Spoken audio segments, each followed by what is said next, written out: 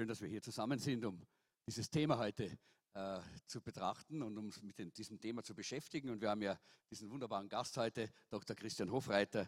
Er ist ja der Direktor des Zacharias-Instituts für Wissenschaft, Kultur und Glaube und Research Fellow am Oxford Center für Apologetik. Also es sind große, wunderbare Dinge und er hat sicher viel zu sagen. Und ich möchte ihn jetzt gleich mal bitten, zu mir nach vorne zu kommen. Einen kräftigen Applaus für unseren Gast, Dr.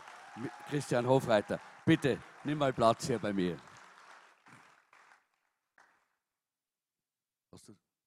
Du kannst auch das andere einschalten. Gut, du hast ja, darf du sagen, weil wir uns schon so lange kennen, gell? So ist es. Ja, genau. Ich möchte jetzt nicht, dass du alt ausschaust, weil wir uns so lange kennen, aber ich weiß ja auch gar nicht, wie alt du bist. Ich habe nämlich im Internet versucht zu recherchieren, über dich gibt es überhaupt nichts im Internet, außer deine guten Themen. Ja, genau. Ich weiß nicht, verbirgst du da deine Informationen oder? Aber heute, glaube ich, dürfen wir sie hören, oder? Ja, das wird ja jetzt aber live gestreamt. Ja. Also das, wenn ich mich da jetzt oute, ist das ein für alle Mal im Internet. Ja, darf ich mal wissen, wie alt du bist? Ja, unter Freunden, ich sag's dir und du sagst es nicht ich sag's nicht weiter. Ich bin genau. Jahrgang 1975. Oh, jetzt musst du mir mit der Mathematik. Ja. 75 plus 40 plus 3 sind wir ungefähr dort, ja? Aha, okay. 43, ja? 43, ja. Genau. Genau, du hast ja, ich weiß auch gar nicht, wo du, ich höre zwar, dass du Tiroler bist. Ja, das ist richtig. Ja, das ist richtig. Ja. Aber Tirol ist ja groß. Genau, ich bin in Innsbruck geboren. Du bist direkt in Innsbruck geboren. In und auch in Innsbruck aufgewachsen. In der Stadt? In Hai. Also das ist in Hai. Innsbruck, genau. Also in einer ganz normalen österreichisch-tirolerischen Familie bist du groß geworden? Ja, normal. Was ist schon normal? Aber ich würde sagen, ja, wir waren im Großen und Ganzen normal. Österreichische Familie, meine beiden Eltern auch Tiroler, eine Schwester, 2 Jahre jünger, so durchschnittliche österreichische Kleinfamilie. Genau, ja. Genau. Und da hast du, wie war deine religiöse Prägung in der Zeit? Also so der Hintergrund war in Tirol einfach der Volkskatholizismus, der jetzt bei uns nicht besonders ausgeprägt war. Und dann ist aber meine Mutter durch die charismatische Erneuerung in der katholischen Kirche gläubig worden, persönlich gläubig an Jesus Christus als eine lebendige Realität. Und das hat sich dann ausgebreitet in unserer Familie und dann später ist es in so einem überkonfessionellen Gebetskreis gegangen und dann in einer charismatischen Freikirche gewesen und so. Also das habe ich dann von dem Alter 5 plus so im Hintergrund miterlebt. Also wie du 5 Jahre alt warst, hast du so in etwa eine neue religiöse Richtung gesehen? Habe ich beobachtet, genau. Hast du beobachtet, ja. Zuerst bei der Mama und dann... Wie ist es bei dir angekommen, so als Fünfjähriger, der so bis zu dem Zeitpunkt, wahrscheinlich Tirol ist ja das heilige Land Tirol, ein recht katholisches Land, der sehr stark in der Tradition der österreichischen katholischen Kirche wahrscheinlich verwurzelt war. Wie ist es angekommen? Ja, eben, also ich würde sagen, wir waren jetzt nicht besonders stark religiös geprägt davor. Also hin und wieder ist man mal in die Messe gegangen oder war irgendwann so halt Christmette und so. Aber für mich, also ich war da eher skeptisch, weil vor allem habe ich als Kind einfach dann so mit der Zeit gedacht, weil jetzt die Mama oder dann auch der Papa so gläubig sind, darf ich vielleicht nicht gleich alle Dinge tun, die meine Freunde auch tun dürfen. Also ich habe das eher negativ empfunden zunächst. Einmal haben wir gedacht, also das werden die vielleicht auch noch strenger oder so. Das war so mein erster Eindruck von der ganzen Sache. Ja, und war es dann auch so? Sind sie strenger geworden? Ja, in meiner Erinnerung schon. Ja. Also vielleicht erinnere ich mich da falsch, aber vor 5 erinnert man sich ja nicht so viel. Ja. Und wie ist es dann eigentlich gekommen, dass du dann doch persönlich auch zu einem lebendigen Glauben gekommen bist? Einschneidend nach dem Erlebnis, dass da nach 5 plus die Eltern gläubig geworden sind, war das dann, als ich 12 war, mein Papa sehr schwer krank geworden ist und Krebsdiagnose hatte und viel für ihn gebetet wurde, aber dass er sehr, sehr schnell auch gestorben ist, als ich eben 12 war. Und das ist natürlich immer schwer, wenn man Eltern verliert, auch glaube ich, wenn ich jetzt Eltern verlieren würde in dem Alter, war das Kind vielleicht noch besonders schwer. Und ich habe mir da gedacht, es hat mich schon davor, ehrlich gesagt, nicht so besonders interessiert, sondern ich war immer der, wenn ich mal im Gottesdienst mit war, bin ich aus der Kinderstunde rausgeflogen. Also war nicht ganz leicht, ja. Sagen wir mal so. Ja. Und dann bin ich noch weniger leicht geworden. Gott sei Dank hören das unsere Kinder jetzt nicht, weil die sind schon unten im Genau, Keller. ja. Also da war ich kein gutes Vorbild gewesen. Und auch in der Schule und so weiter. Also so, ich war, sagen wir mal, ein sehr aufgewecktes Kind, wenn man es positiv ausdrückt. Und genau, und dann bin ich zuerst einmal, habe ich Gas gegeben und habe mir gedacht, na gut, jetzt ist der Papa nicht mehr, jetzt schafft mir niemand was an, jetzt tue ich ein bisschen Gas geben und feiern und bin dann so ziemlich alle möglichen Drogen ausprobiert und so, halt habe mir gedacht, da gebe ich jetzt Gas und komme auf meine Kosten. Und das war letztlich unbefriedigend. Also es war zwar schon viel intensive und schräge Dinge erlebt und so, aber irgendwann kam der Punkt, wo man gedacht habe, eigentlich das, wonach ich suche, finde ich dort nicht. Diese Freiheit und das Glück und die Zufriedenheit, nach der ich mich sehne, finde ich dort nicht. Und es ist halt ein langer Vorgang gewesen, den ich jetzt natürlich im Zeitraffer schildere. Schließlich bin ich zu dem Punkt gekommen, dass ich mir gedacht habe, eigentlich, wenn das Ganze stimmt mit Gott, wenn es den wirklich gibt und der uns wirklich liebt, dann bin ich ja blöd, wenn ich mich nicht auf ihn einlasse. Weil ich immer so gedacht, ich warte bis kurz vorm Sterben, ja, dann bekehre ich mich. Weil, weißt du, ich bin ja nicht auf der Fall. Soll ich lieber das nehmen? Geht das leichter, wenn wir beide das haben? Okay, probieren wir mal das.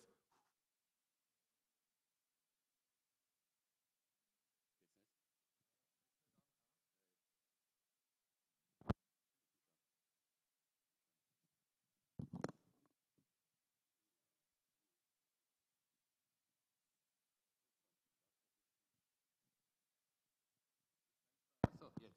Genau, das nennt man einen Cliffhanger. Genau.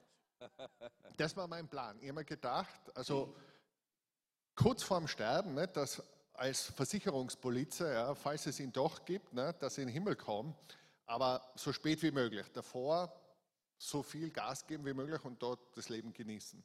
Und dann haben wir gedacht, wenn es ihn wirklich gibt, ist das ja total idiotisch, weil er mich so liebt dann und weil er so viel größer und klüger und faszinierender ist, als ich oder jedes Leben, das ich mir ausdenken könnte, dann muss ich doch jetzt damit anfangen, sonst ist ja jeder Tag ein verlorener Tag. Das sagt man leicht, aber als das vom Hirn ins Herz gerutscht ist, haben wir gedacht, na, auf den will ich mich einlassen und das habe ich dann gemacht. Wie alt warst du da? So knapp 17. Knapp 17. Also noch nicht Matura, aber kurz davor. Siebte Klasse, ja. Das ist ja auch eine Zeit, wo meistens die meisten Jugendlichen ja sehr wild unterwegs sind, auch in der Zeit. Und gerade in der Zeit hast du den Schritt in die andere Richtung gemacht. Genau, also ich habe mit dem Wildsein ein bisschen früher angefangen und früher aufgehört. Genau, ja. Aber was ist dann passiert? Hast du dann die Bibel in die Hand genommen? Bist du in die Kirche gegangen? Bist du fromm geworden? Was hast du gemacht? Also begonnen hat es einfach mit einem Gebet, mit Worten, die ich an Gott gerichtet habe, wo ich im Prinzip gesagt habe,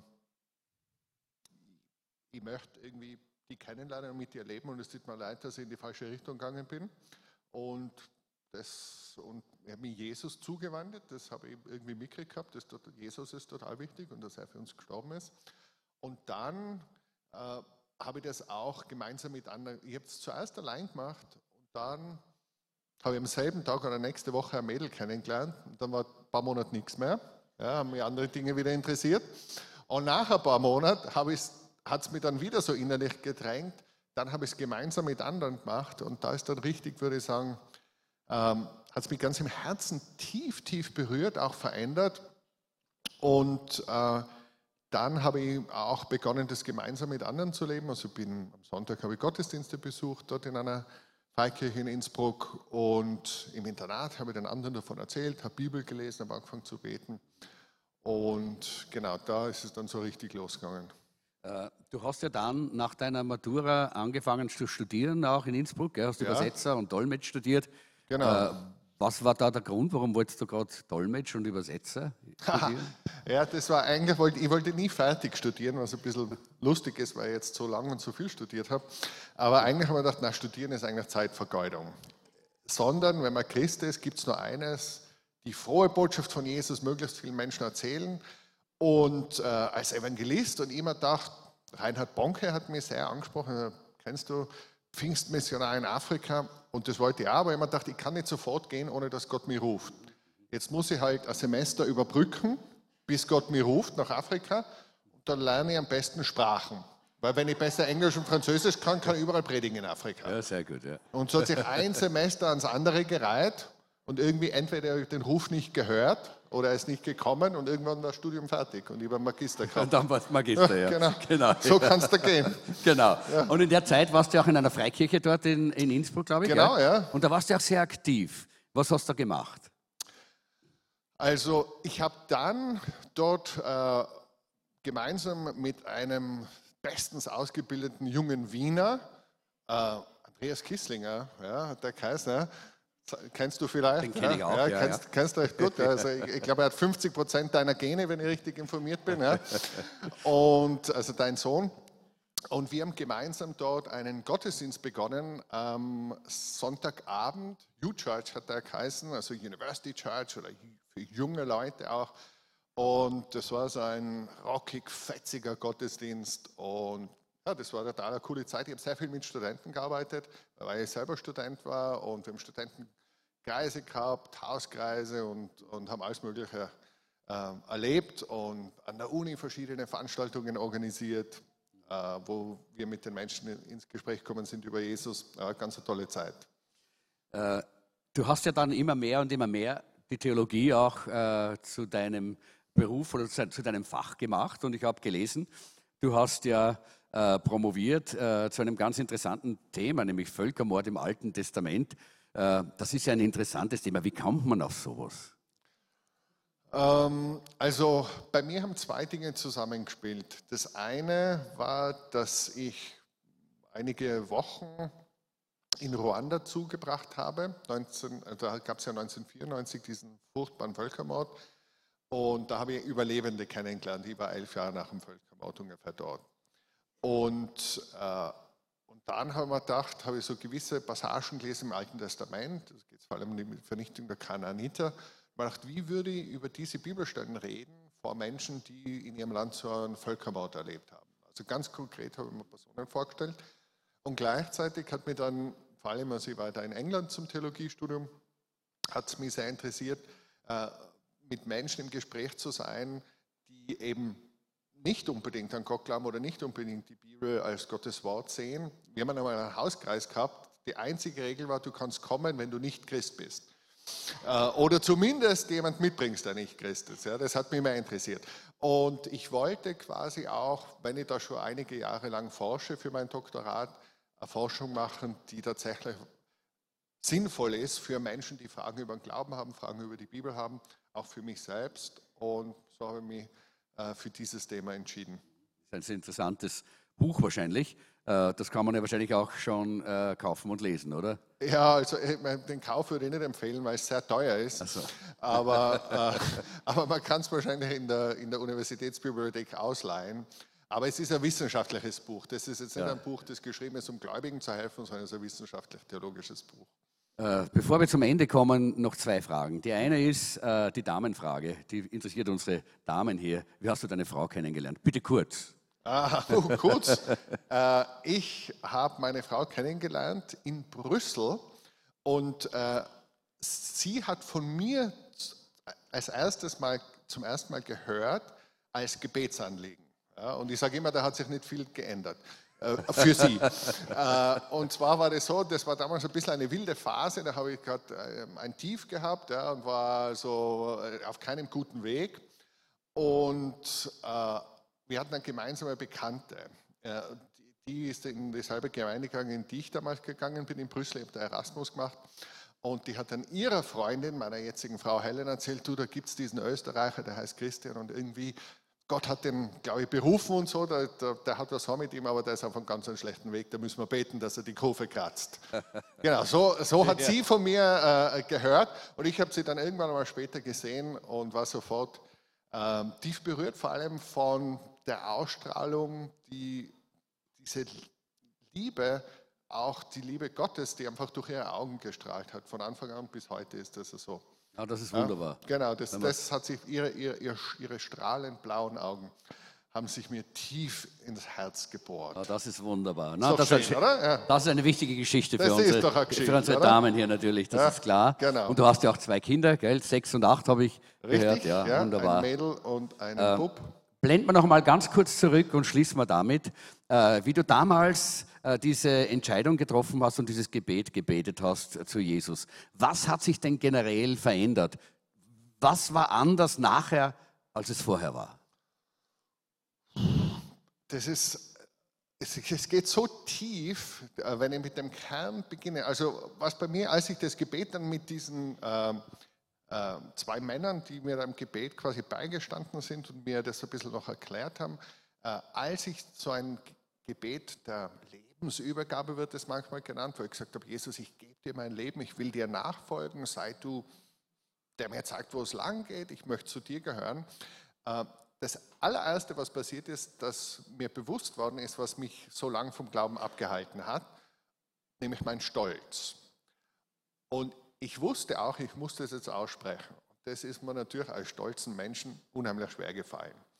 Als ich das aber gemacht habe und ausgesprochen habe, gesagt, Gott, ich gebe ehrlich zu, ich war echt hochmütig und stolz und es tut mir leid, dass ich darauf reagiert habe, auf dieses Bewusstsein, dass das falsch ist, sind die Dämme gebrochen und Gottes Liebe ist über mich hereingebrochen. Ich habe geschluchzt, Wasser und Rotz und war zutiefst überwältigt von der Liebe Gottes. Und von diese Liebe Gottes so stark zu erfahren, hat sie von innen her ganz viel verändert. Das allererste war, dass einfach die Liebe mein Herz weich gemacht hat, mich von dem Stolz überführt hat und mein Herz weich gemacht hat. Und dann sind mir so Dinge aufgefallen. Ich war damals Kettenraucher, mindestens 2 Bachteln am Tag. Und steckt mir einfach natürlich beim Rausgehen sofort wieder Zigaretten an. Und dann denke ich mir einfach, na, eigentlich mag ich das jetzt nicht. Und mache sie aus. Nicht, weil mir irgendjemand gesagt hat, du darfst das jetzt nicht mehr oder was weiß ich. Und ja, dann habe ich einfach nicht mehr geraucht. Da wollte ich nicht mehr. Oder eben mich betrinken oder wieder einen Joint rauchen. Das hat mich einfach nicht mehr interessiert. Das habe ich dann nicht mehr gemacht. Das waren so gewisse Dinge, die mich nicht mehr interessiert haben, die habe ich nicht mehr gemacht. Und neu hinzugekommen sind eben Dinge, die plötzlich hat es mich interessiert, die Bibel zu lesen und zu beten und mich nach der spürbaren Gegenwart Gottes, dem Heiligen Geist, auszustrecken und das auch zu erleben. Und das war viel besser als wie die Spassetteln, die ich davor gemacht habe. Ja. Super, danke Christian für dieses Interview, für dieses Zeugnis. Dr. Christian Hofreiter, unser Gast für heute. Geben wir ihm einen ganz kräftigen Applaus. Danke.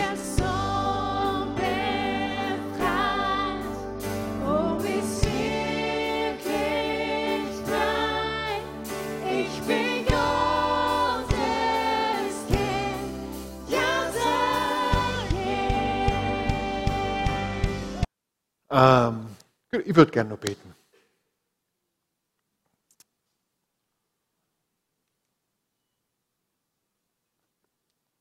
Himmlischer Vater, danke für deine Liebe. Danke für deine Gegenwart. Herr, wenn wir jetzt gemeinsam nachdenken über Dinge, die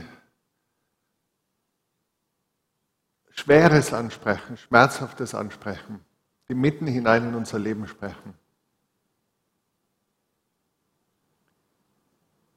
Hilf uns, dass wir in all dem deine Stimme hören und dass wir dich erleben und erfahren. Amen. Ja, hey, freut mich total, dass ich da heute eingeladen bin bei euch im Jesuszentrum. Ich habe schon erzählt, in Innsbruck eben damals so Anfang um die Jahrtausendwende, wo ich den Andreas kennengelernt habe, hat er immer wieder gesagt, ja, bei uns im WCC, bei uns im Jesuszentrum und so. Und das war so ein bisschen wie das gelobte Land, ja, im fernen Wien. Ja. Und schaut sich, wenn man lang genug dabei ist, irgendwann kommt man im gelobten Land an, ja, im fernen Wien. Also total cool, dass ich da heute bei euch sein kann und diese Serie eröffnen darf. Love Your City, wo es ja vor allem darum geht, dass neu herausgestellt wird und eben auch für Menschen, die das vielleicht für sich selbst noch nicht erlebt haben, herausgestellt wird, dass Gott real ist, dass er gut ist, dass man ihn kennenlernen kann und dass er auf die tiefsten Fragen unseres Lebens, die größten Fragen unseres Herzens Antworten hat, die uns ganz, ganz tief ansprechen und auch ganz, ganz tief bewegen und berühren und verändern. Und als wir so geredet haben, ich habe mit der Maria so überlegt, welches Thema wäre vielleicht ein gutes Thema, über das sie reden kann. Und dann haben wir uns eben auf dieses Thema geeinigt, das ja schon in der Einleitung angesprochen wurde und in diesem Video. Die Welt ist so voller Leid. Die Welt ist voll von zerbrochenen Herzen, zerschundenen Körpern, kaputten Familien, Tod, Ungerechtigkeit. Wie kann man, wenn man diese leidende Welt betrachtet, daran glauben, dass hinter dieser Welt ein liebender Gott steht? Dass es ein liebender Gott ist, der diese Welt geschaffen hat und ein liebender Gott ist, der uns in diese Welt gestellt hat. Der Gerhard hat kurz schon erwähnt, dass ich da bei einem Institut für Apologetik unter anderem arbeite. Und Apologetik ist ein bisschen ein komisches Wort, das eigentlich nichts anderes bedeutet, als wie die Fragen der Menschen ernst nehmen und versuchen, auf ehrliche und schwierige Fragen ehrliche und belastbare Antworten zu geben. Und für mich ist es total spannend, weil das ist mein Job.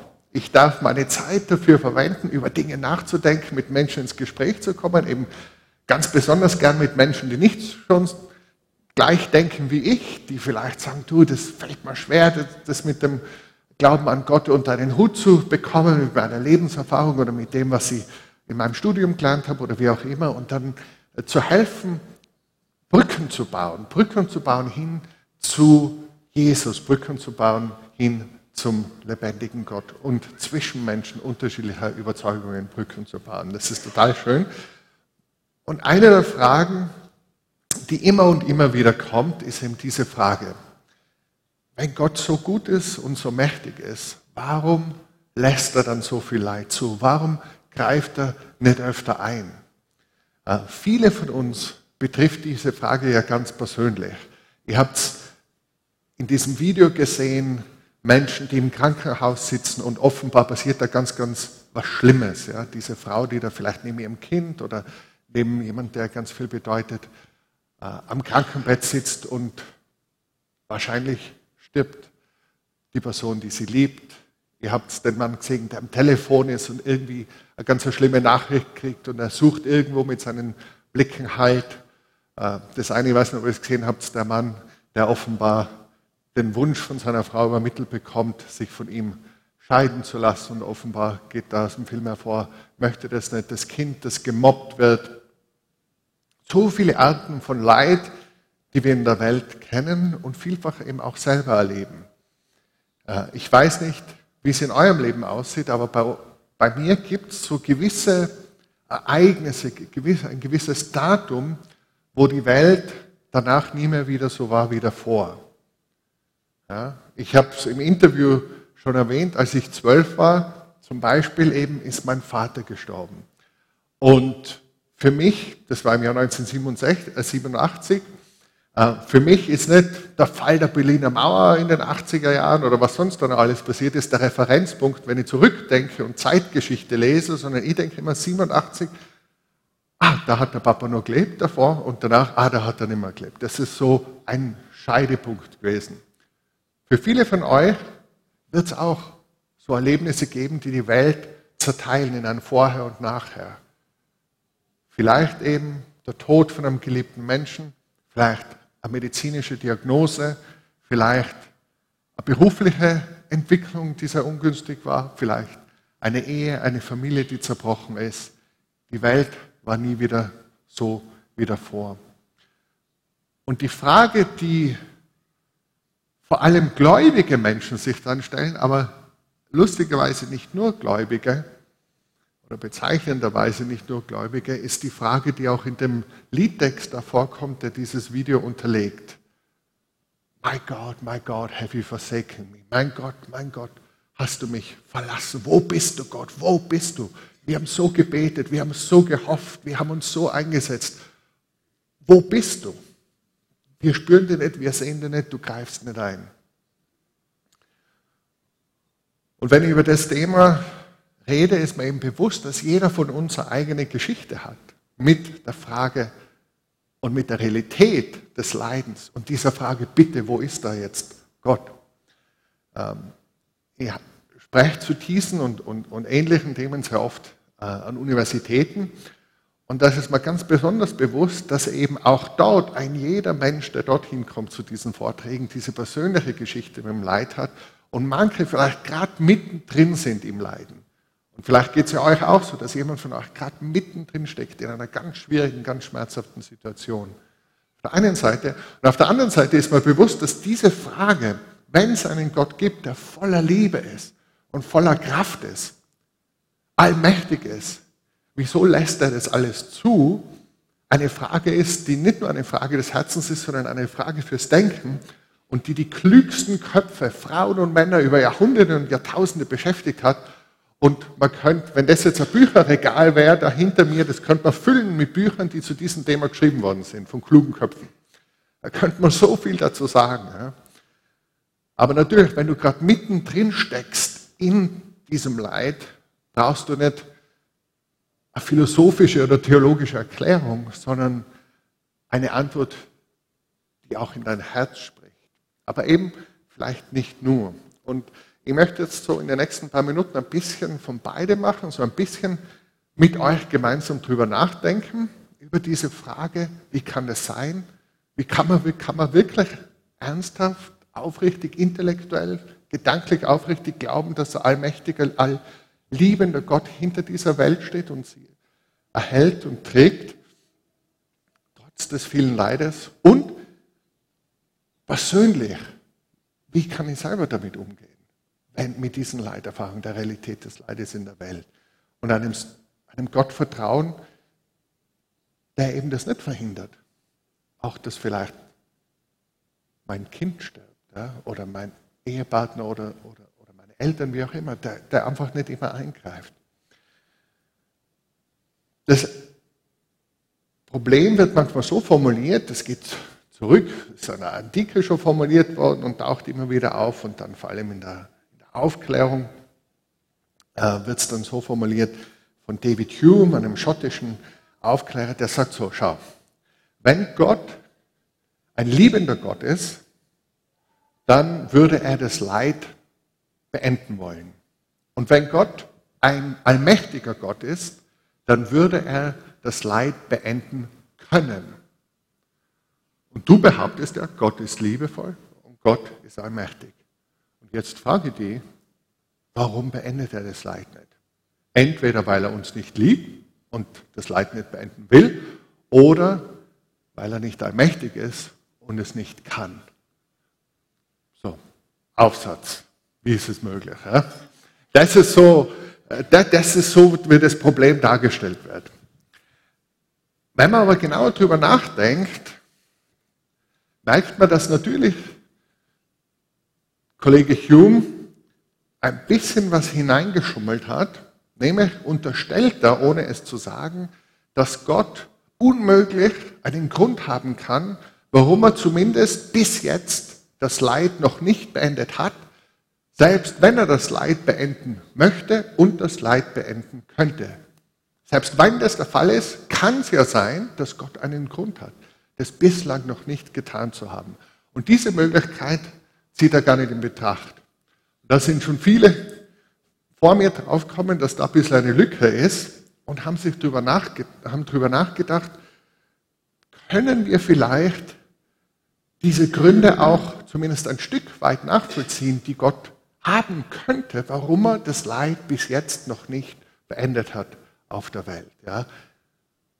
Was könnte es da für Gründe geben?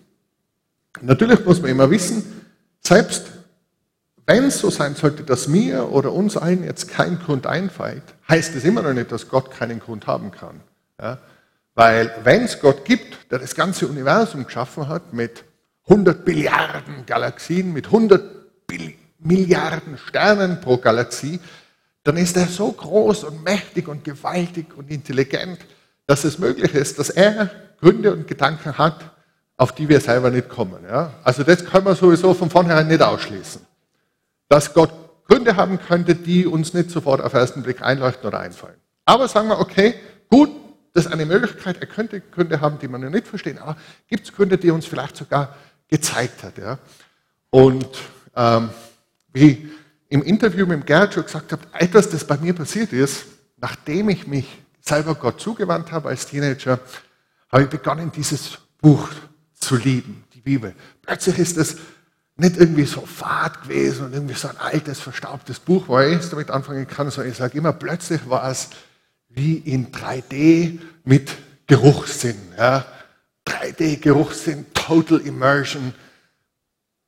Und ich habe begonnen, das zu verschlingen und habe dann sehr schnell das ganze Neue Testament durchgelesen, öfter durchgelesen und dann die ganze Bibel durchgelesen. Sehr empfehlenswert, das einmal zu machen. Dauert gar nicht so lange, das Neue Testament. Wenn du lesen gewohnt bist, kannst du das an einem Abendtag locker durchlesen. Ja? Kannst dazwischen sogar spazieren gehen, Pause machen. Ja? Also das dauert nicht so lange. Ja? Aber gut, von mir aus nimm da eine Woche Zeit, mach's gemütlich. Ja? Aber Neues Testament, sehr lesenswert. Also ganze Bibel sehr lesenswert. Aber fangen wir mal mit dem Neuen an, das ist viel kürzer nämlich. Gell? Und eine ganz interessante Aussage ist da, ganz viele interessante Aussagen, aber eine möchte ich jetzt herausgreifen, die steht im ersten Brief. Einer von den 12 Jüngern von Jesus hat diesen Brief verfasst. Johannes heißt er. Der ist auch bekannt als der Jünger, den Jesus ganz besonders geliebt hat, der ganz enge Freundschaft mit Jesus gehabt hat, der neben ihm gestanden ist, als Jesus gekreuzigt wurde. Und dem sagt, der schreibt in seinem Brief, Gott ist Liebe. Boah. Irre Aussage, oder? Gott ist Liebe. Soweit mir bekannt ist, so genau diese Formulierung auch in keiner anderen Weltreligion. Und wenn man jetzt drüber nachdenkt, und dann erklärt er auch, okay, Gott hat uns für die Liebe gemacht. Woher hat er das, Johannes? Er hat es natürlich von Jesus. Als Jesus einmal gefragt wird, du, was ist denn das Wichtigste überhaupt von allen Geboten? Über 600 Gebote haben wir im Gesetz Mose. Und Jesus sagt, Liebe. Liebe horizontal und vertikal. Liebe vertikal, du sollst Gott lieben, aus ganzem Herzen, ganzer Seele, ganzer Verstand, ganzer Kraft, und du sollst deinen Nächsten lieben wie dich selbst. Liebe, darum geht's. Das ist das Zentrum. Gott lieben, deinen Nächsten lieben. Wenn du das machst, bist du am richtigen Weg, sagt Jesus. Und Johannes bringt es dann eben auf den Punkt und sagt, Gott selbst ist Liebe. So, sagen wir glauben dem, was Jesus sagt, über das Wichtigste im Leben, worum es geht, Gott lieben, einander lieben, und wir glauben der Zusammenfassung, die Johannes hat, Gott ist Liebe. Wenn wir über Liebe nachdenken, wer von euch, Liebesgeschichte haben wir auch schon gehabt, ja, die schönen, strahlenden Augen meiner jetzigen Frau, die damals eben schon nicht vergessen habe, als ich sie gesehen habe vor vielen, vielen Jahren. Aber eine andere Frau, kennt sie die Alexa? Ja, kennt sie, ja? Ja, von Amazon, ja? Also, ich meine, die Alexa, die kann ja vieles, gell? Nur, ich weiß nicht, so eine Liebesbeziehung mit der Alexa stelle ich mir schwer vor. Oder überhaupt mit einem Roboter, ja? Also das ist so, also die Alexa ist eigentlich so eine Box, mit der man reden kann, ja, bedingt. Und, aber Liebe mit einem Roboter ist irgendwie schwer. Warum? Weil ein Roboter nicht frei ist, sondern ich kann einem Roboter sagen, jedes Mal, wenn ich dich frage, liebst du mich, sagst du einfach, ja, du bist der Größte und der Beste und gewaltig. Und ich kann alles einspeichern und mir das dann auf Knopfdruck sagen lassen. Aber es wird dich nicht besonders befriedigen. Warum? Ja, weil der Roboter ist ja nicht frei zu sagen, was schleicht dir halt, gehst du auf die Nerven. Ja? Wird er nicht sagen, wenn ich es nicht ihm einprogrammiere. Ja? Das heißt, es ist zwar null Risiko dabei, aber es ist auch null Tiefgang dabei. Ohne Risiko, ohne Freiheit in der Liebe gibt es keinen Tiefgang, hat Liebe keine Substanz. Liebe ohne die Freiheit auch zu sagen, Nein ist nicht wirklich Liebe. Noch ein Beispiel. Sagen wir, als ich bei meiner Frau um die Hand angehalten habe, gesagt habe, wenn ich da jetzt einen Revolver in der Hand gehabt hätte und ich hätte mich hingestellt und hätte gesagt, Helen, willst du meine Frau werden? Hätte sie vielleicht gelacht, hoffentlich, oder sie hätte andere Zustände gekriegt. Auf jeden Fall, egal was sie gesagt hätte, wenn sie gesagt hätte, ja, wäre das kein guter Start gewesen für eine erfüllende Ehe. Ja? Seht ihr auch so, oder? Wenn du das nicht so siehst, würde man gern mit dir reden. Seelsorgerliches Gespräch. Ja, ganz wichtig. Also Liebe kann nicht erzwungen werden. Ich kann nicht jemand die Pistole vorhalten und sagen, hey, liebst du mich und willst du mit mir in eine Liebesbeziehung eintreten? Es muss die Möglichkeit geben, dass man sagt, na, will der nicht, interessiert mich nicht, lasse mich nicht drauf ein. Das leuchtet uns ein. Wenn nun tatsächlich Gott selbst Liebe ist, der Gott, der alles geschaffen hat, wenn du quasi wie so das Universum betrachtest, wie verschiedene Schichten, die du abtragen kannst oder verschiedene Häute um den Zwiebel herum und je tiefer du bohrst, ganz unten, was die Realität, die unter dem Universum ist ein Gott, der selber Liebe ist, der in sich selbst Beziehung lebt und Liebe lebt. Wenn das die letzte Realität des Universums ist und tatsächlich Gott vor allem eines wollte, als er Menschen geschaffen hat, nämlich, dass sie Geschöpfe sind, die ihn lieben können und die einander lieben können, dann war es notwendig, dass er ihnen die Möglichkeit gibt, auch Nein zu sagen. Zu ihm. Und jetzt sehen wir Risiko. Großes Risiko, weil, wenn Gott tatsächlich alles erschaffen hat, er die Quelle des Lebens ist, ja, das Leben selbst, wenn er die Quelle des Lichts ist, das Licht selbst, wenn er die Quelle der Liebe ist, ja die Liebe selbst, dann bedeutet es, wenn wir tatsächlich Nein sagen, sagen wir eben Nein zum Leben selbst. Und dadurch kommt was Neues in die Welt, nämlich das Gegenteil von Leben, abnehmendes Leben und letztlich der Tod. Wenn wir Nein sagen zum Licht, hat Gott nicht Finsternis erschaffen, sondern Finsternis kommt zustande, wenn wir Nein sagen und uns wegbewegen von der Quelle des Lichts, vom Licht selbst. Wenn wir Nein sagen zur Liebe, nimmt die Liebe ab und irgendwann ist totale Lieblosigkeit, Gleichgültigkeit, Kälte, Leere.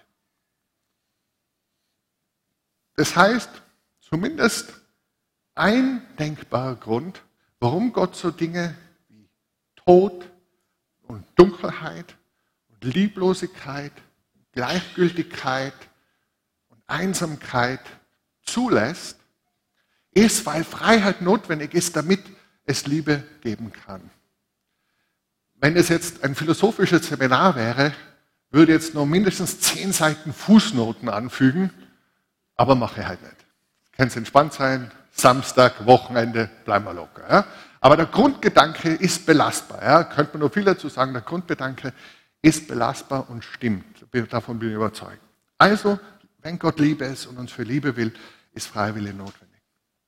Dann das zweite, ganz ein anderer Blickwinkel ist der. Habt ihr schon mal Leute kennengelernt, bei denen alles immer aufgeht? Ja, die sind jung, reich, schön, beliebt, glücklich, so, also irgendwie alles war immer leicht für die. Wenn ich so die schildere, stellt ihr euch dann vor, Menschen mit ganz besonders viel Tiefgang und mit einem besonders großen Herzen. Fühlst man sich wahrscheinlich eher nicht. Warum? Weil wir aus eigener Erfahrung wissen, dass oft die Menschen den größten Tiefgang haben und das größte Herz haben, die selbst Leid, Verlust, Enttäuschung erlebt haben und dadurch weich worden sind in dem Herzen. Die weich worden sind sich selbst gegenüber, aber auch ihren Mitmenschen gegenüber. Wir erleben das, dass es wirklich manche der Menschen, die wir am meisten bewundern, sind durch ganz schwere Situationen durchgegangen. Ein Beispiel aus der jüngeren Geschichte ist, sehr viele von uns bewundern Nelson Mandela, ja, was der erlebt hat. Ja, Jahre, Jahrzehnte seines Lebens auf einer Gefängnisinsel. Unschuldig, ungerecht. Aber er ist rausgekommen und hat wahre Größe gezeigt, weil er eben nicht nach Rache und Vergeltung geschrien und gedürstet hat, sondern weil er für Versöhnung sich eingesetzt hat. Natürlich war Mandela genauso wenig perfekt wie irgendjemand anderer perfekt ist. Und bis heute wird in Südafrika diskutiert, was er noch mehr hätte tun sollen oder weniger hätte tun sollen.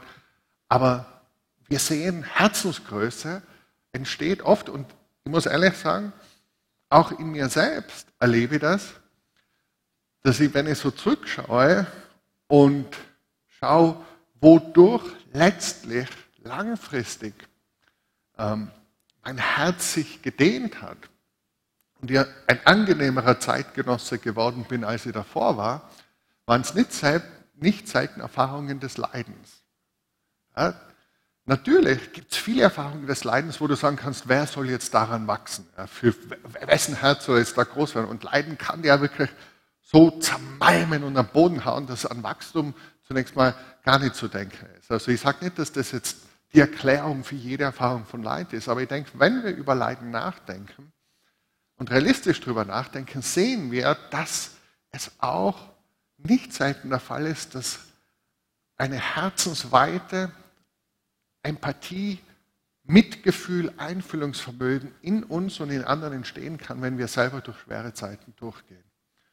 Und wenn, so wie wir es eben auch wieder in diesem Buch der Bibel hören, wenn es letztlich Gottes Ziel ist, vor allem mit den Menschen, die auf ihn vertrauen, die mit ihm unterwegs sind, dass letztlich sein Ziel ist, dass wir ähnlicher werden wie Jesus.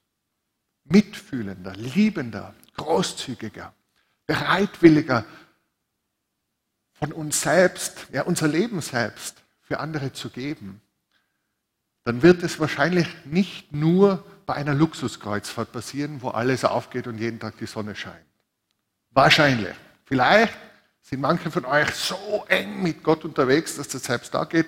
Für die meisten sind Herausforderungen notwendig, dass wir wirklich dran wachsen.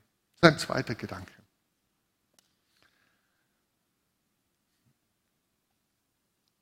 Ein Gedanke noch ist jetzt, wir haben ja ein bisschen Zeit, wir waren nämlich sehr schnell beim ersten Teil des Gottesdienstes, um euch zu situieren. Ein Gedanke, schau mal der, denkt drüber nach. Gott, wenn der die Entscheidung trifft, uns zu schaffen, die Menschen zu schaffen.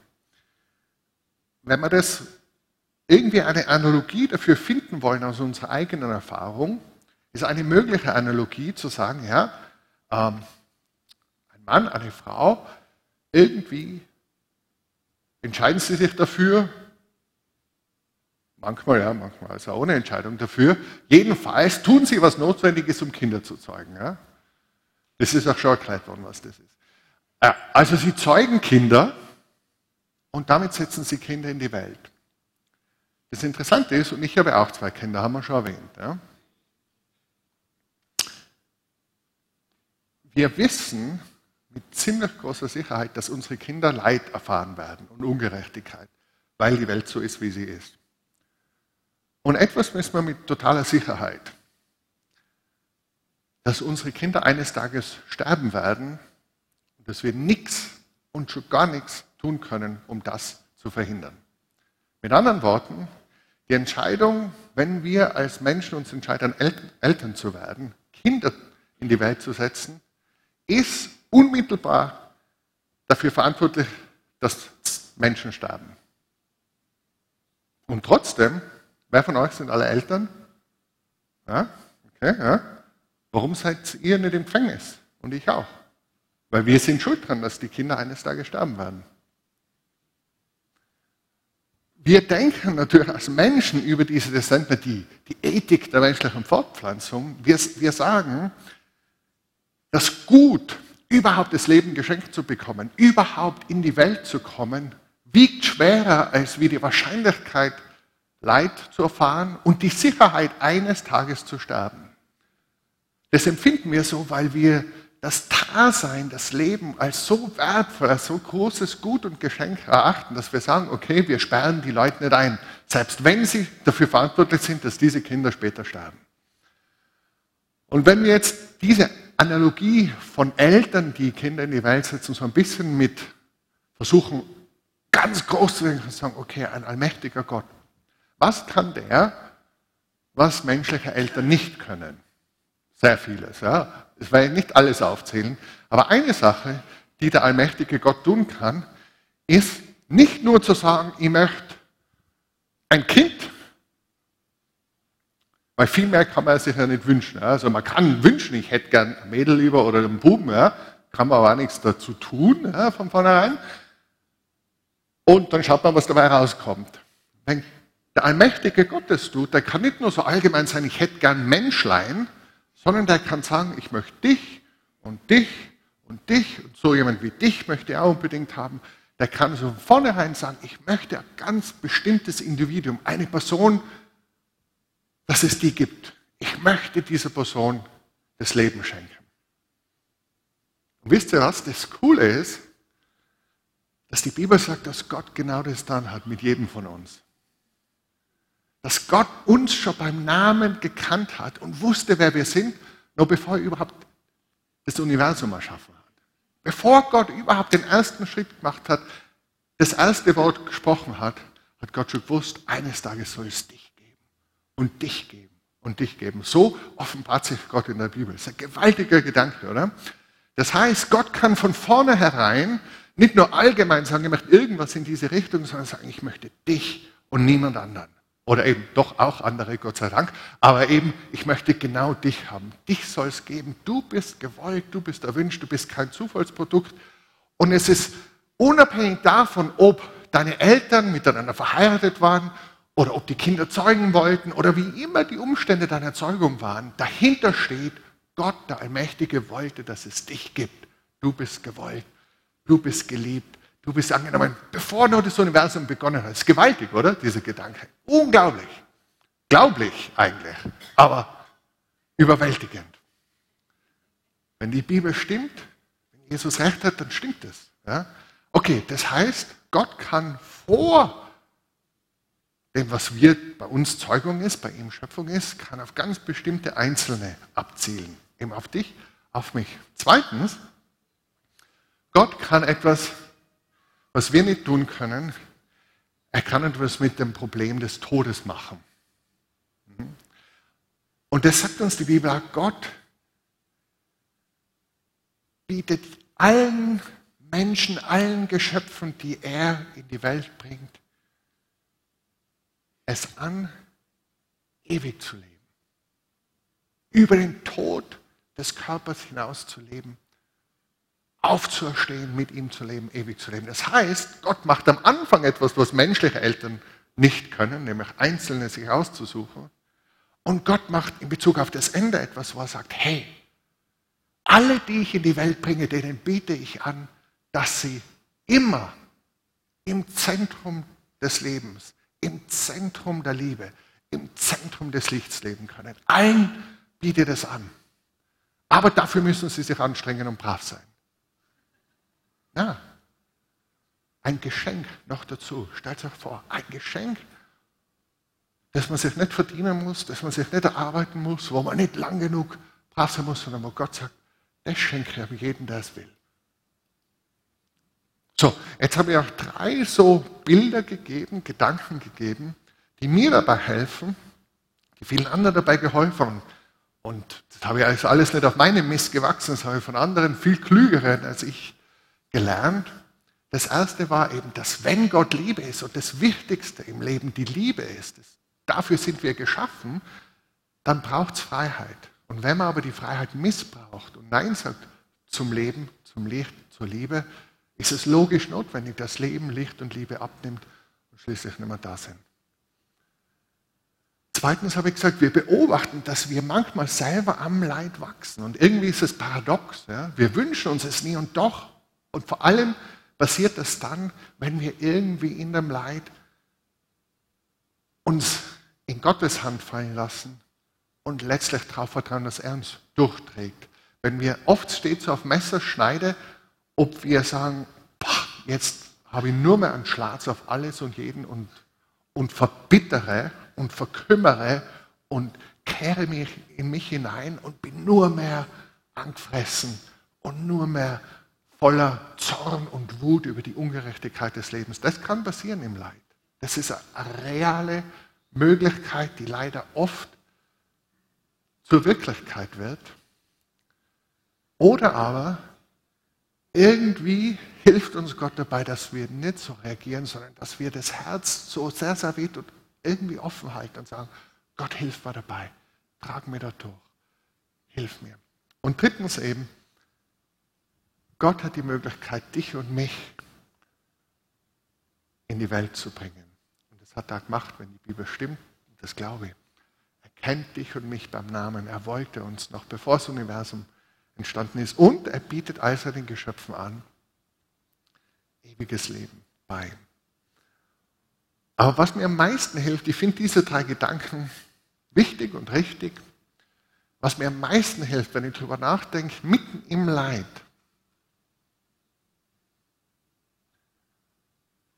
weil man mittendrin steckt und eben diese Frage hat, wie es im Video war, mein Gott, Gott, wo bist du, hast du mich verlassen?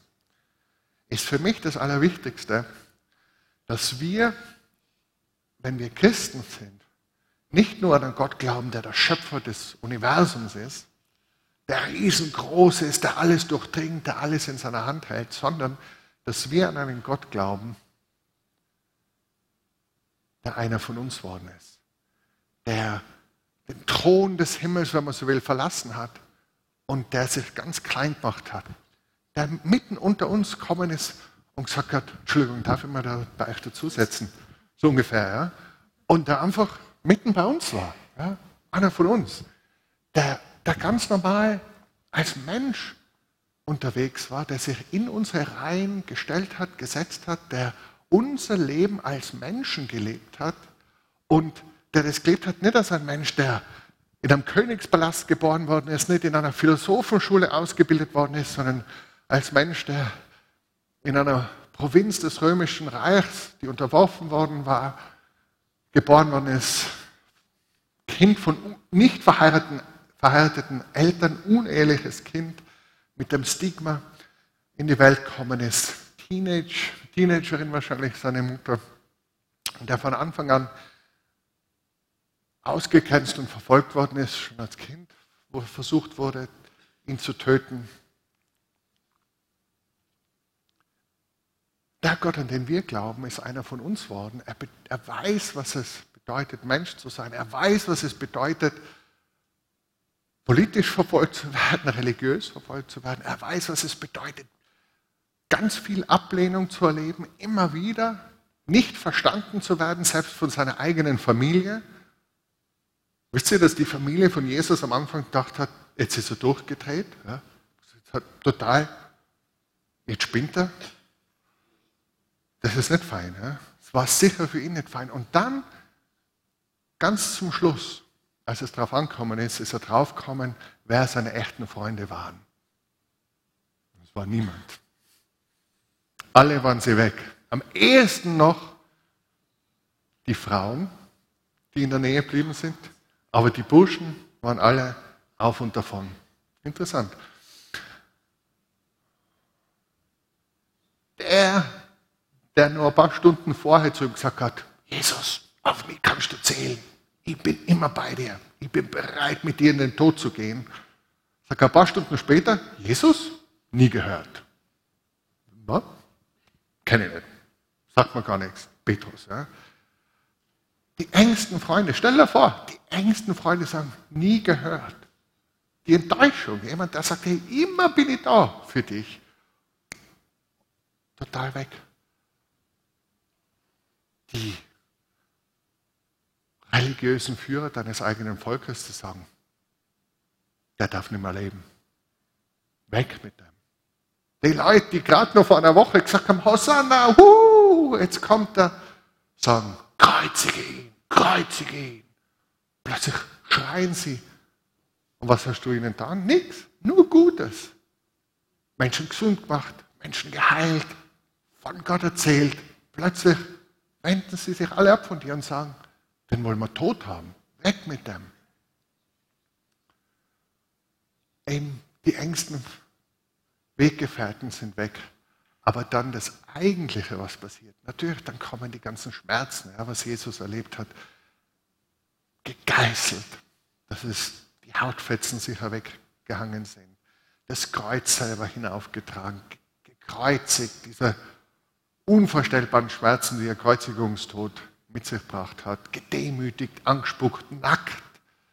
Ja, höchstwahrscheinlich sind die ganzen Lendentücher, die wir da sehen, nicht historisch, sondern Jesus wirklich völlig entblößt, alleingelassen, geschmäht, verwundend, blutend, allein unter den Menschen. Aber dann ist ja für mich das Spannende, der Gott, an den wir glauben, der Mensch geworden ist, sagt dann am Kreuz genau das Gleiche, was in dem Video gesagt wird.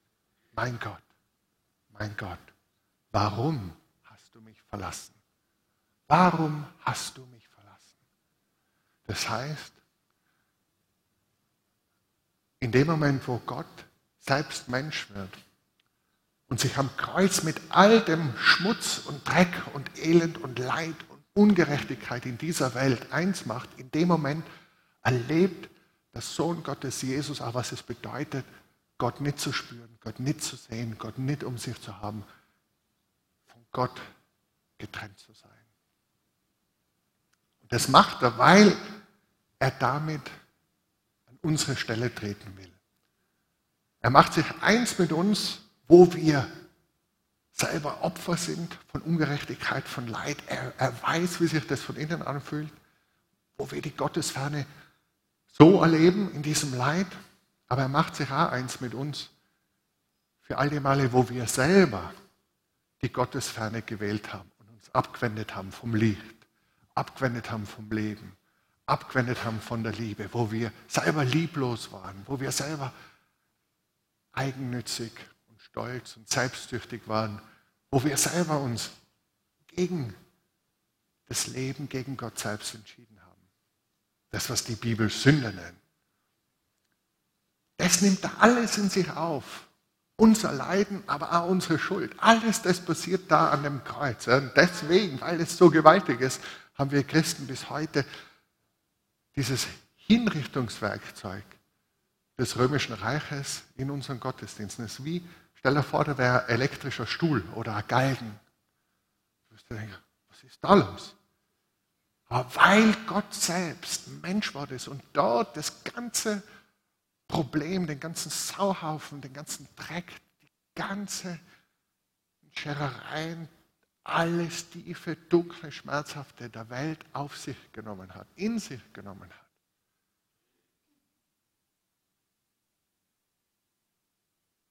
Bin ich von allem ganz hundertprozentig überzeugt, der Gott, an den wir als Christen glauben, bleibt nicht unberührt von deinem Leid oder meinem Leid.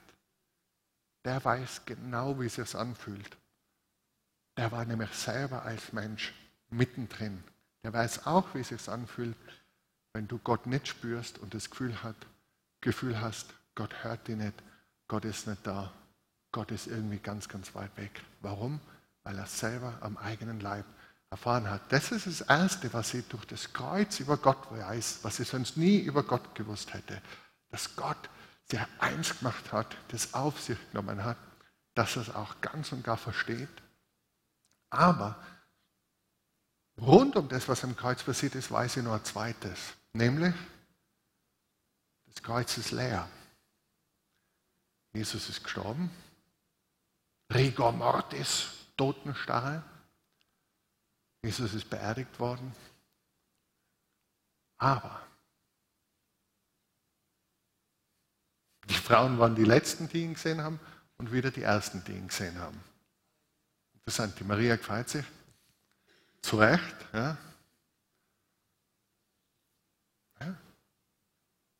Am Sonntag, am ersten Tag der Woche, gehen sie hin und finden ihn nicht. Er ist weg. Und dann haben sie alle diese Begegnungen. Einmal one-on-one, ganz allein, einmal in kleinen Gruppen. Plötzlich ist er da, 12 von ihnen, dann 500 auf einmal. Immer und immer wieder sehen sie, es ist über jeden Zweifel erhaben, er lebt. Er ist auferstanden. Er hat den Tod überwunden. Er hat immer noch einen Körper, man kann ihn angreifen, er kann essen und doch kann er durch Mauern gehen. Was? Er ist auferstanden, er lebt. Er hat den Tod überwunden und so wie er jetzt lebt, hat der Tod keine Macht mehr über ihn. So lebt er in Ewigkeit. Er ist durchgedrungen vom Tod ins Leben. Und er sagt, weil ich lebe, werdet auch ihr leben. Weil ich lebe, werdet auch ihr leben. Dieses Leben, das bitte euch hat. Und das ist für mich als Christ das ganz Entscheidende, dass das Leiden nicht das letzte Wort ist. Der Karfreitag ist nicht das letzte Wort. Der Ostersonntag ist der Höhepunkt. Jesus hat das Leiden, die Sünde, den Tod, den Teufel überwunden und er lebt. Und damit ist für mich verbunden, einerseits können wir als Christen das ganz, ganz ernst nehmen. Wir sagen nicht, hey, ja, das Leiden ist halb so wild. Na, was Gott am Kreuz tut, ist zu sagen, das Leiden ist doppelt so wild. Weil immer oft auch so Verstrickungen von Schuld mit dabei sind. Weil es irgendwo Täter gibt, die da mit drin waren. Und manchmal werden die meisten von uns zu Tätern. Jedenfalls entscheiden wir uns nicht immer für die Liebe und fürs Leben und fürs Licht. Und diese ganze Verstrickung von Schuld und von Leid und Zerbrochenheit und Gottesferne, das ist noch viel schlimmer, als wir uns das gedacht haben. Und nur eine Sache kann das Ganze aufheben. Gott hat es selber machen müssen. Er musste selber Mensch werden. Er musste selber einer von uns werden. Er musste selber dieses 100% menschliche Leben leben, wo er Menschsein in der Fülle gelebt hat und 100% als Gott das Ganze tun, um es dann in sich aufnehmen zu können. Und es ist so gewaltig, was dort an dem Kreuz passiert ist. Es heißt wieder in der Bibel, dass Jesus an seinem Leib selbst unsere Sünden hinaufgetragen hat. Alles, was wir uns zu Schulden haben kommen lassen, wo wir eben nicht Gott geliebt haben aus ganzem Herzen, ganzer Seele, mit ganzem Verstand und mit ganzer Kraft, oder unseren Nächsten nicht geliebt haben wir uns selbst. Alles das hat er hinaufgetragen. Und dann sagt die Bibel, das hat schon 700 Jahre vor Jesus ein gewisser Jesaja prophezeit. Und er hat gesagt, durch seine Wunden, durch seine Striemen sind wir geheilt. Wow! Er hat das auf sich genommen, damit wir Heilung finden können. Und das wird sichtbar. Und etwas finde ich spannend, wenn Jesus aufersteht, hat er den Tod überwunden, er stirbt nicht mehr und trotzdem siehst du noch die Wundmale. Was für mich ein Zeichen dafür ist, dass Gott sagt, das Leiden, das in der Welt ist, es ist überwunden, aber es ist nicht so halb so wild. Und ich glaube auch bei uns selbst, wenn Gott uns heilt, er macht uns wirklich ganz heil, auch innerlich. Und dennoch nimmt er das ernst. Und wir haben, auch wenn sie verheilt sind, in gewisser Weise Wunden davon getragen, die in der Auferstehung in Jesus geheilt werden. Und doch die dazugehören zu dem, wie wir, zu unserer Geschichte mit Gott. Und was machen wir jetzt damit?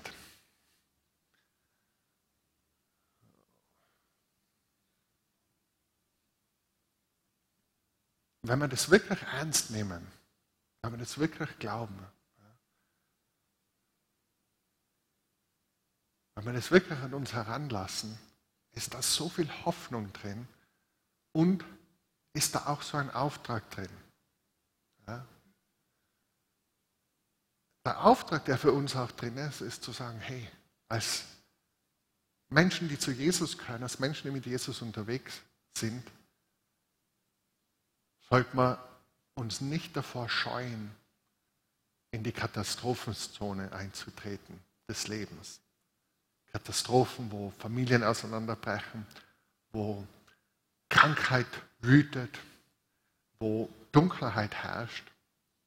Wenn wir Jesus nachfolgen, sind wir dorthin gerufen und sind wir dort gerufen, unser Herz weit aufzumachen.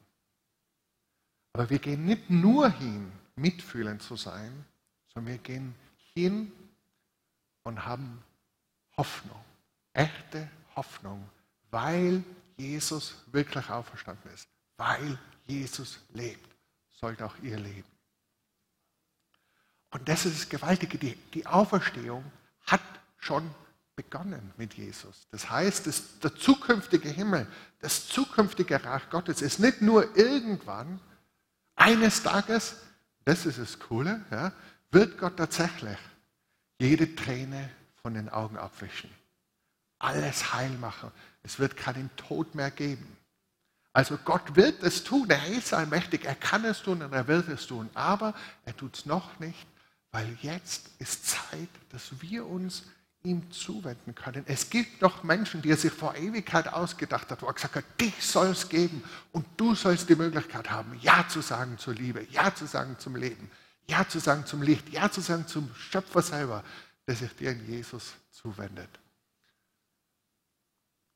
Eines Tages wird Gott jede Träne wegwischen. Ja, das wird kommen. Aber dieses eines Tages, dieser zukünftige Himmel, diese zukünftige Auferstehung, die hat schon begonnen mit der Auferstehung Jesu. Das heißt, es gibt jetzt immer wieder so einen Vorgeschmack.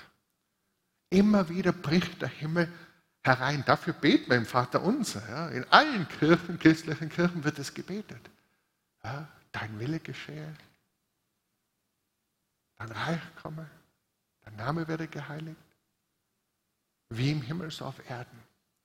Das heißt, ich habe deswegen auch Hoffnung zu beten für Menschen mitten im Leid, ja? Sei es körperliches Leid, sei es seelisches Leid und zu sagen, Jesus, bitte lass uns doch einen Vorgeschmack des Himmels hier erleben. Zeig du doch, dass du jetzt schon heilst. Wo ich selber sehr oft, wo ich es immer wieder erlebe und ganz überwältigend erlebe, ist, dass ich einfach merke, dass Jesus Herzen heil macht. Ja? Dass er irgendwie mitten in der Trauer, nicht, dass die Trauer wie weggeblasen ist, vor allem wenn sie sich auf etwas bezieht, das gerade vor kurzem war, aber sondern dass Jesus irgendwie das Gift, das manchmal damit verbunden ist, rauszieht und dass das Herz heilen kann.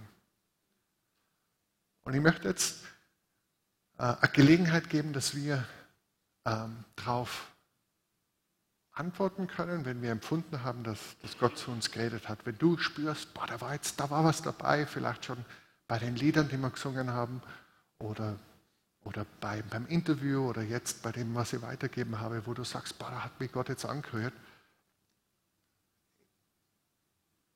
Aus Erfahrung würde ich dir einfach ermutigen, irgendwas zu tun, ja? Darauf einzugehen, dazu Ja zu sagen. Und das größte Geschenk, das wir geschenkt bekommen können, ist wirklich diese Vergebung Gottes in unser Leben zu lassen. Zu wissen, dort, wo wir Mist gebaut haben, ja, dort, wo wir es verbockt haben, dort, wo wir eben nicht im Licht und in der Liebe und in der Fülle des Lebens unterwegs waren, sondern im Gegenteil. Da sagt Gott, ich vergebe dir. Dort, wo wir uns beschmutzt und besudelt haben, ich mache dich rein und weiß. Du kannst von vorne anfangen, reinen Tisch.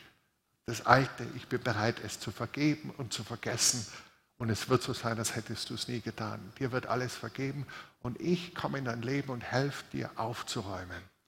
Dort, wo du gekettet bist an gewisse Gewohnheiten, an gewisse Süchte, ich komme und werde die Ketten sprengen und werde dir helfen, in Freiheit zu gehen. Ich komme und mache dein Leben neu. Das ist das größte, das wunderbarste Geschenk. Aus dem heraus feiern wir Gottesdienst, weil wir das erlebt haben und weil wir uns so freuen drüber. Wenn du das noch nie erlebt hast, wenn du noch nie Ja gesagt hast zu der Liebe Gottes, die sich uns in Jesus zeigt, dann mach das doch heute. Öffne ihm doch dein Herz. Sag doch zu ihm, ja, ich möchte mit dir leben. Ich möchte dir nachfolgen. Ich möchte diese Liebe kennenlernen. Ich möchte dass der Rucksack mit dem, was mich belastet, meine Sorgen und meine Schuld, dass mir der Rucksack abgenommen wird. Ich möchte mit dir leben, ich vertraue dir. Danke, dass du für mich gestorben bist, dass du das für mich gemacht hast.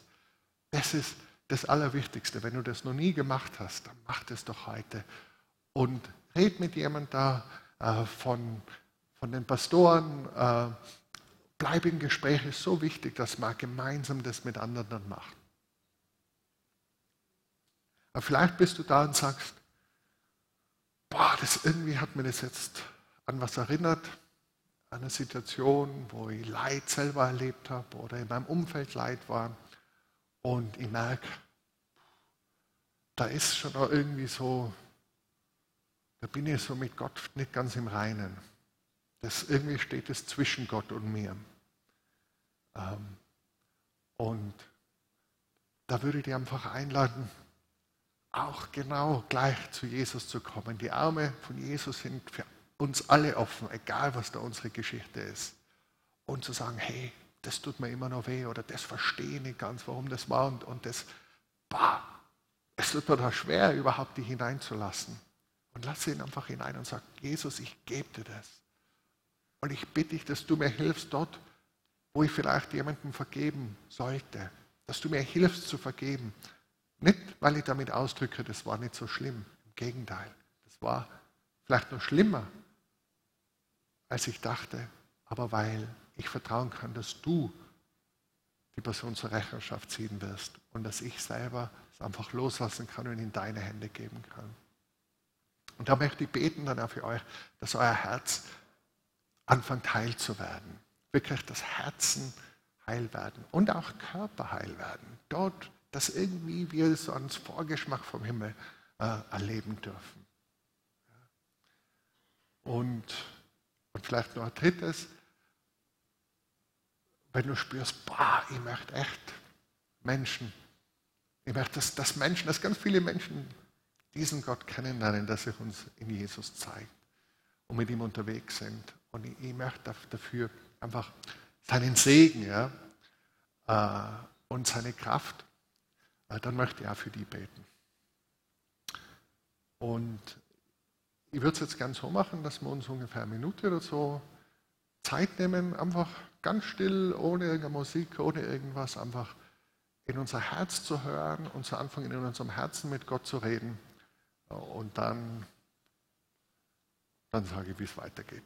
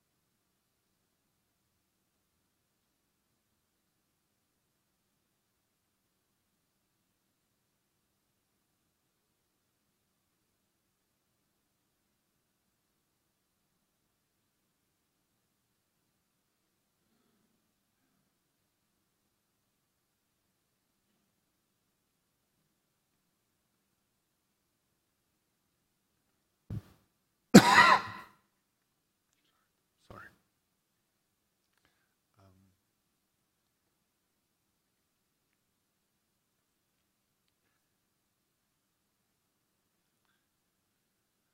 Also wenn es dir so geht, dass du sagst, ja, ich möchte wirklich diese Liebe Gottes kennenlernen, ich möchte sie erleben, ich möchte mit Jesus den Weg gehen, dann lade ich dir dazu ein, dass du das jetzt irgendwie zum Ausdruck bringst, vielleicht einfach indem du mal so mehr Handzeichen gibst. Und dann würde ich gerne noch mit dir beten. Gibt es jemand? für den es zutrifft, der sagt, ja, ich möchte den Schritt machen, mir auf Jesus einzulassen. Ja, war das?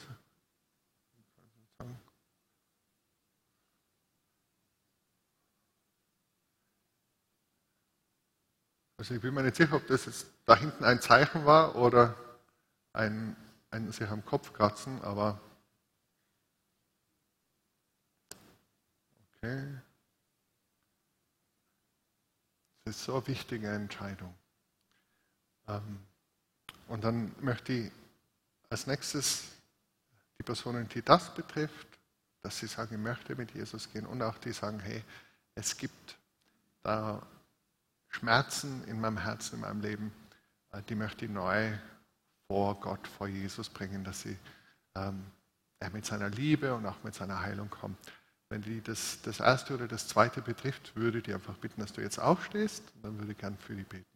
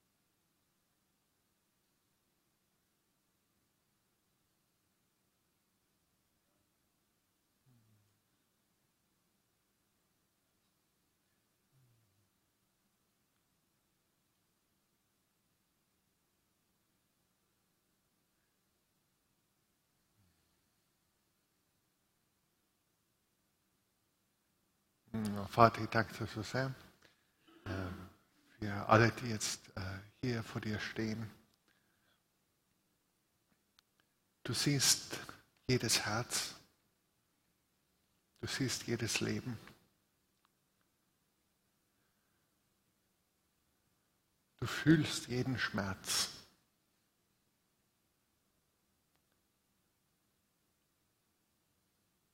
Ich bitte dich einfach jetzt, komm, Heiliger Geist, und gib Gaben. Gib du Geschenke der Heilung, der Befreiung. Ich bete, Herr, für die Gabe der Heilung, dass du sie jetzt wirken lässt, dass du sie verteilst. Herr, ich danke dir, dass du ein Gott bist, der Herzen heilt.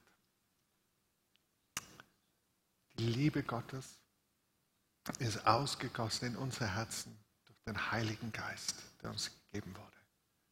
Herr, diese Ausgießung der Liebe Gottes, Herr, jetzt ganz neu in die Herzen. Lass uns schmecken und sehen, dass du gütig bist. Schmecken und sehen, dass du gütig bist. Jesus, ich bitte für einen Vorgeschmack des Himmels. Ich bitte dich auch, streck deine Hand jetzt aus, Jesus, zur Heilung. Das Zeichen und Wunder passieren in deinem Namen. Jesus, streck du deine Hand aus. Herr, mach du das, was nur du machen kannst. Danke, Herr. Danke, Herr.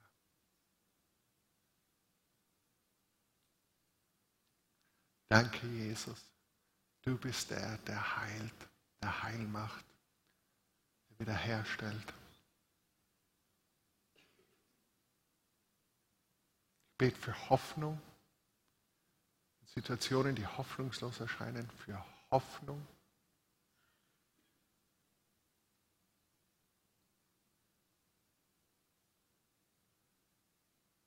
Herr, du bist so gut. Du allein bist der Heiland. Wir sind so gut aufgehoben in deinen Händen.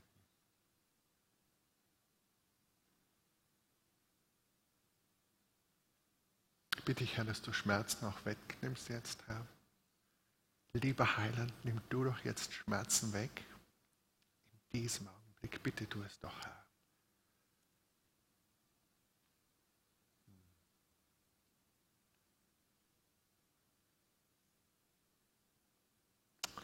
Jetzt würde ich ja die dritte Gruppe nur bitten aufzustehen, wenn du sagst, ich möchte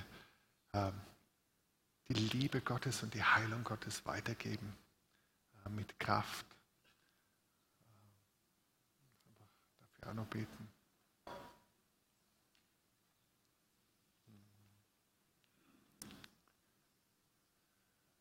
Jesus, ich danke dir so sehr.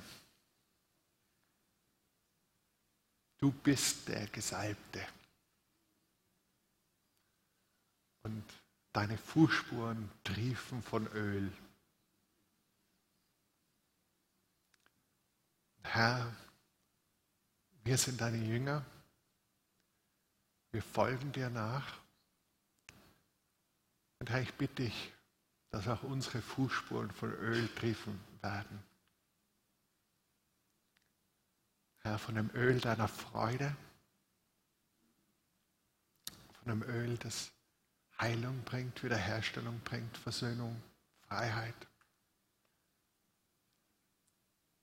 Von dem Öl, das uns von deiner Kraft, der Heilige Geist, der uns von Fesseln befreit, Herr, wo andere Menschen frei werden von Verstrickungen in Sünde, in Süchte. Herr, diese Kraft, diese Vollmacht. Herr, der Geist des Herrn ist auf uns, weil er uns gesalbt hat, Armen frohe Botschaft zu verkünden. Gefangenen, dass sie frei werden. Gebrochene Herzen zu heilen. Auszurufen. Ein Ja der Güte, der Gnade, der Vergebung des Herrn. Herr, genau das. Das, wovon du selbst gesprochen hast, in der Synagoge in deiner Heimatstadt. Genau das möchten wir auch erleben, weil wir in dir leben und du in uns lebst. Danke, Herr. Danke, Jesus. Danke, dass du Gaben verteilst. Ich glaube, dass du Gaben verteilst, der Heilung. Herr, Gaben deines Geistes. Gute Gaben. Danke, Jesus. Du bist so gut, wir lieben dich so sehr. Es gibt nichts Schöneres, als wie deine Nähe zu spüren. Es gibt nichts, das erfüllender ist, als deine Liebe zu erleben. Es gibt nichts, das vergleichbar ist mit dem. Herr, wir lieben deinen Geist. Wir lieben die Gegenwart Gottes, Herr. Wir lieben sie, wir suchen sie. Wir wollen in ihr leben.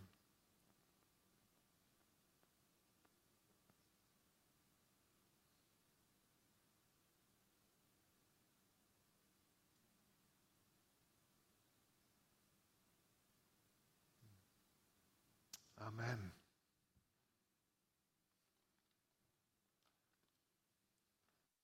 Danke, Christian, deinen Dienst, und dürft euch kurz noch setzen. Und ich glaube, wir sind sehr dankbar für das, was wir gehört haben, was Gott uns gezeigt hat von seinem Herzen, dass er Liebe ist und dass er uns hindurchträgt ans andere Ufer. Das ist das Wunderbare. Halleluja. Und dass wir heute hier schon diese Herrlichkeit und diese Kraft und diesen Frieden und dieses Licht Gottes erleben können, das ist ein Geschenk, das wir genießen sollen.